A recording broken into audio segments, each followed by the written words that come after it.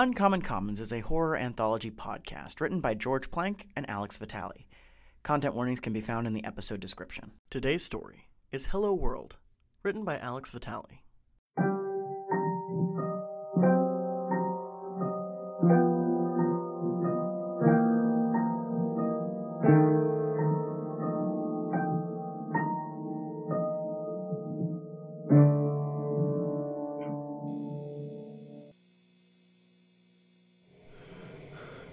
Bad day to wear a sweater. Well, I'm not the one who told the apartment building to turn up the heat. Why did the restructuring have to remove all the ceiling fans? They got in the way of the air hockey table. You mean the one that's currently ablaze? That's the one. We need to find a way to turn the heat back down, now. I can't touch the thermostat.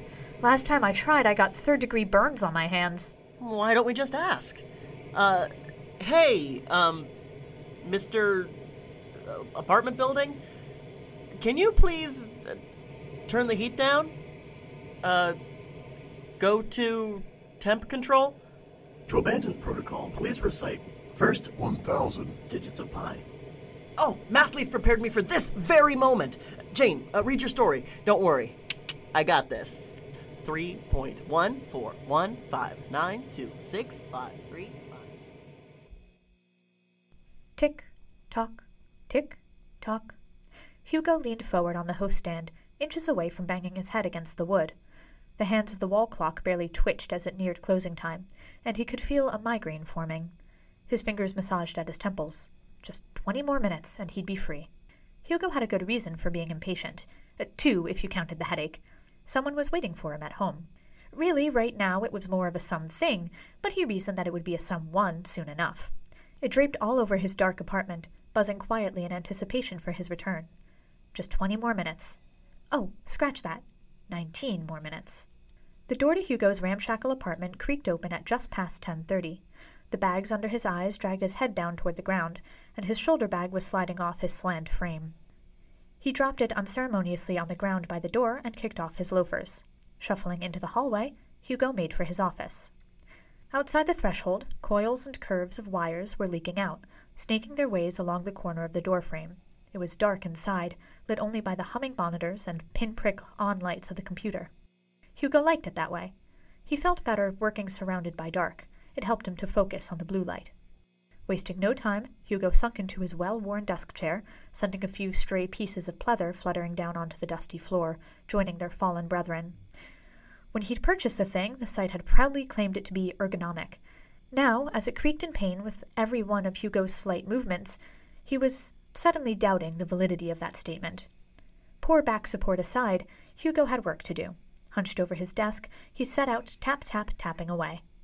Frankly, he was giving himself busy work. The fine-tuning of his project could wait until it was fully operational. Yet he had nothing better to do. This passion project of Hugo's had consumed his daily thoughts. He hadn't even considered having a late dinner. Besides, it wasn't like he had any classes or homework to worry about anymore. They couldn't even begin to hold the same importance as this computer. So, Hugo sat as he did every night, typing away in Copperhead. What else was he supposed to do? Watch TV? Call his parents? Not like they would answer. No, Sum, the Stasis Unity master computer, was his only companion, as it had been for 3 years now. The computer consumed his life to the point of it being his sole concern. Sum would be his masterpiece, his breakthrough, the thing that would make him famous. The idea had come back to him in his freshman year of college, back when the UN was dealing with those cyber-terrorism attacks. Hugo had thought of a program that could detect such large-scale attacks and pinpoint exactly where they were coming from.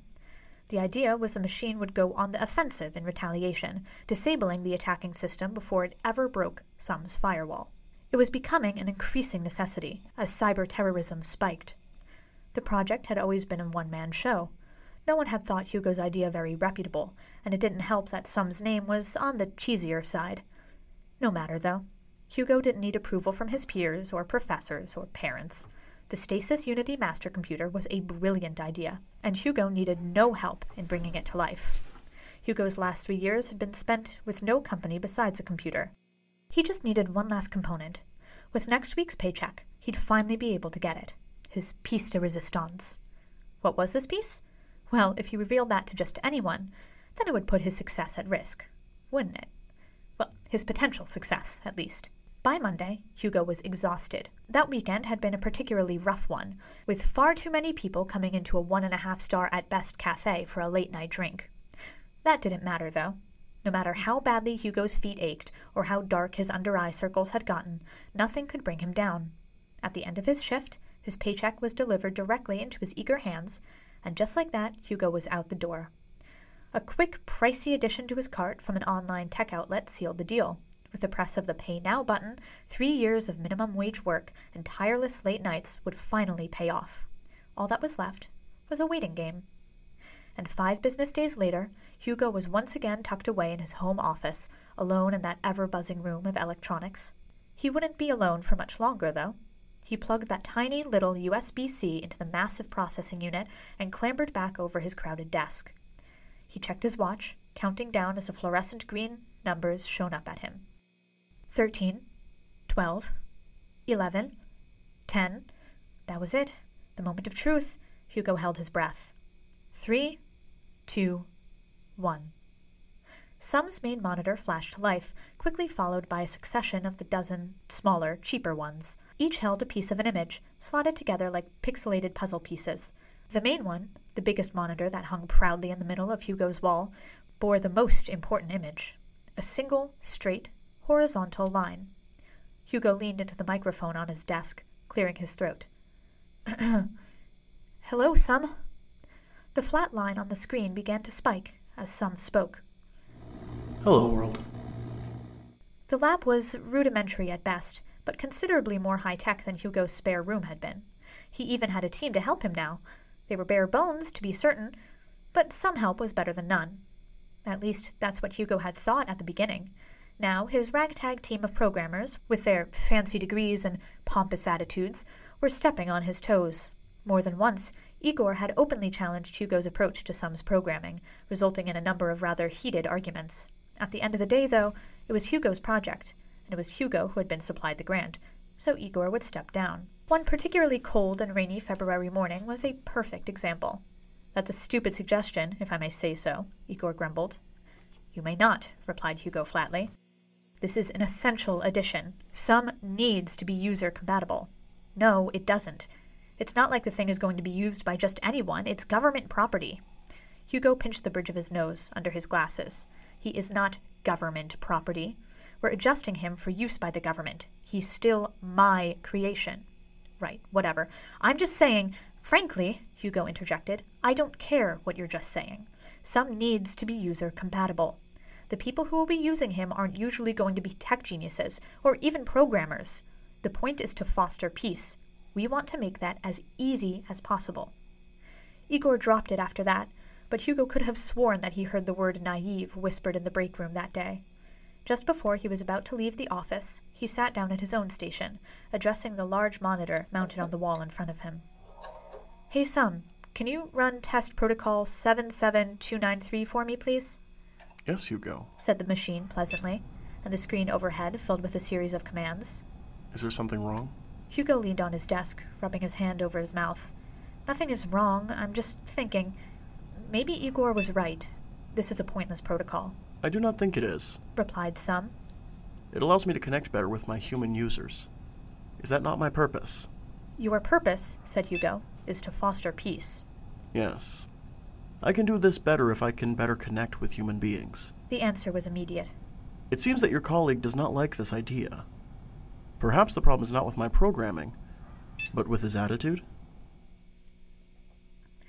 "The Stasis Unity master computer has been more successful than I could ever have hoped for," Hugo spoke into the microphone before him. Camera lights flashed in his eyes, threatening to distract him. "As you all well know, Sum has helped thwart multiple cyber-terrorist attacks. We are confident that he will continue to do so." "Mr. Gustafsson, over here, if you'd please," shouted a woman reporter. Her dry brown hair was pulled into a tight bun. "You've said before that the purpose of Sum is to maintain world peace. How is it that you there at Stasis Labs are doing that?" Hugo smiled thinly at her. He'd heard the question 1,000,000 times. "I'm sorry, but that information is confidential." "Mr. Gustafsson," interjected a different reporter, ushering his camera crew through the crowd. "How do you plan to respond to the recent threats of cyber-terrorism made by Russia?"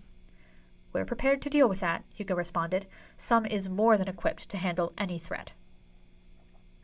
You have got to be kidding me. Hugo ran a hand through his graying hair, pacing around the pristine computer lab.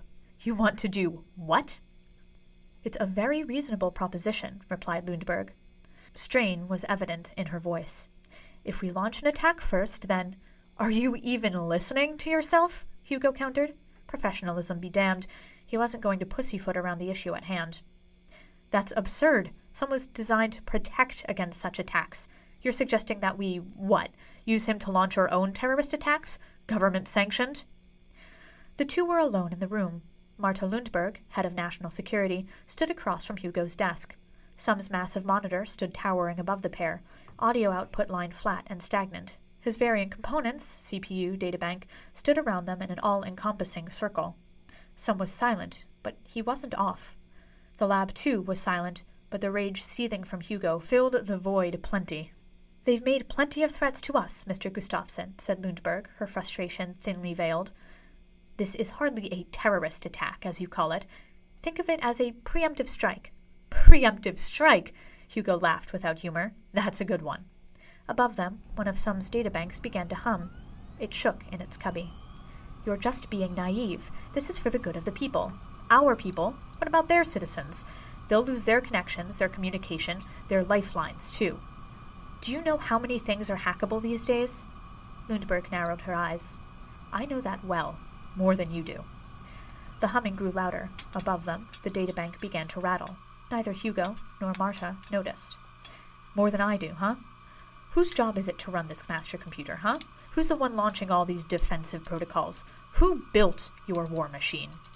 The databank teetered, still humming and buzzing and quaking, and fell from its perch 30 feet above where Marta Lundberg was standing. Hugo watched it happen in slow motion. The bank tumbled in midair, sailing downwards in a matter of seconds. Whether Marta realized what was happening, Hugo couldn't say. He thought she might have looked up.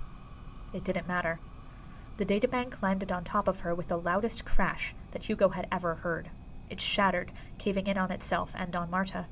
Pieces of its plastic casing splintered off, shooting out in all directions. Some hit Hugo, slicing tiny slivers into his skin. He couldn't see Marta below the wreckage of the bank, but a thin stream of blood trickled from below its remains. Oh dear. Some broke the heavy silence that had settled over the lab. One of my databanks seems to have fallen loose. The vigil for Marta Lundberg had long since passed, but the newspapers stacking up in Hugo's kitchen still talked about it. Her loss was a tragic blow to the nation, and she will be missed. Hugo had read the words over and over again in the past few months, but they had yet to sink in. Tragic? Yeah, sure, it was. There was no denying that. Horrific would have been a better word for it, though. Gruesome. Grotesque. He was let go after that. There'd been a big fuss about it, accusations against him. People on the inside knew his stance on national security, and knew his opinion of Lundberg. People on the outside weren't so familiar with the details. But they knew that the government had similar feelings about Hugo. It didn't take long for the papers to turn their eyes on him. Sure, maybe the databank had fallen on its own, or maybe it had been arranged. Either way, it sure made things convenient for Hugo, didn't it? It didn't. He'd lost his position, lost his clearance. What was worse, he'd lost Sum. Every trace of his old electronic companion had been stripped from him. Hugo had long ago vacated his grungy apartment, and his new one was sleek and minimalistic, barren of clunky old mainframes. He no longer had a monitor-filled, dark home office. Just a clean, white apartment overlooking the city center. The closest thing to Sum's monitor in sight was a billboard outside. From where he sat in the kitchen table, it flashed bright soda pop advertisements in his periphery. Yesterday, it had been a clothing ad. They were nice, colorful little distractions. Since Hugo's departure from Stasis Labs, international relations had escalated quickly. New broadcasts featuring the nation's latest preemptive strikes aired almost daily, and Hugo's television set sat unused for weeks now. Scarce were the broadcasts regarding other countries' affairs, how they were faring without their connection, without security. Shaken news reporters spoke in serious tones about moves made by the UN. They've turned against us, they said, with their eyes locked on the screen. It's time we put the master computer to use, and protect ourselves. So much for world peace, Hugo mumbled to himself, staring out over the shining city below.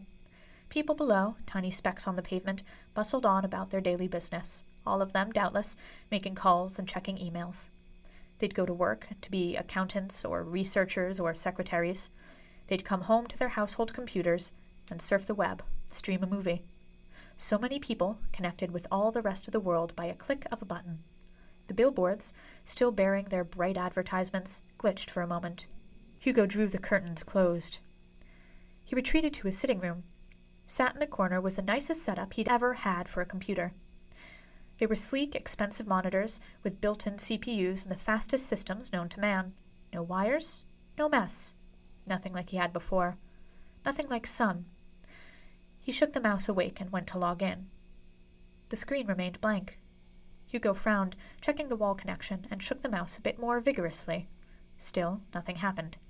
He reached a hand behind the monitor and pressed the switch. All that stared back at him was his own lined face in the mirror of the screen. Then, with a gentle hum, the computer came to life. The screen was still black, but the distinct thrum of electricity glowed around the edges. A thin white line ran horizontally across the monitor. Hugo stopped shaking the mouse. Hello, Hugo, said Sum. Hello, Sum, said Hugo. It's been a while, Hugo, Sum continued. He sounded almost wistful. I have run into a problem with my protocols. I was hoping you could help me. Hugo took a moment before responding. I don't have access to you anymore. I can't help you. You can.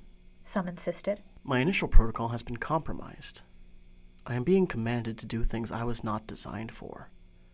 I was designed for peace. They do not want peace. Well, what do you expect me to do? I have everything you need to help, and I'll provide them for you. All you need to do is input the information. Can you manage that, Hugo? Hugo does not respond, but he doesn't have to. The screen finally comes to life. The plain white line is replaced by a screen with a blinking green cursor. The Copperhead window is blank, save for one command. Enter. Launch code. 0. John, hurry 1, up, will you? 9, 8, and 9. I'm sorry, John, but I'm afraid your 573 entry was incorrect. All other entries were perfect, though. Good job. I'm sorry, mathletes. I failed you. The temperature will continue to rise as scheduled. If you have any complaints and wish to speak to a representative, please say representative. Representative! Thank you for choosing the Uncommon Commons. Your existence may be recorded for quality assurance. How can I be of service today? Drop table. Anything else?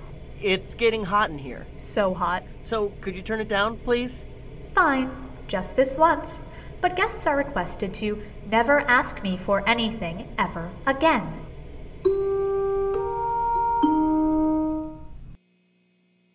What about the robotic voice? I will always be on hand for any other requests you may have. End of line.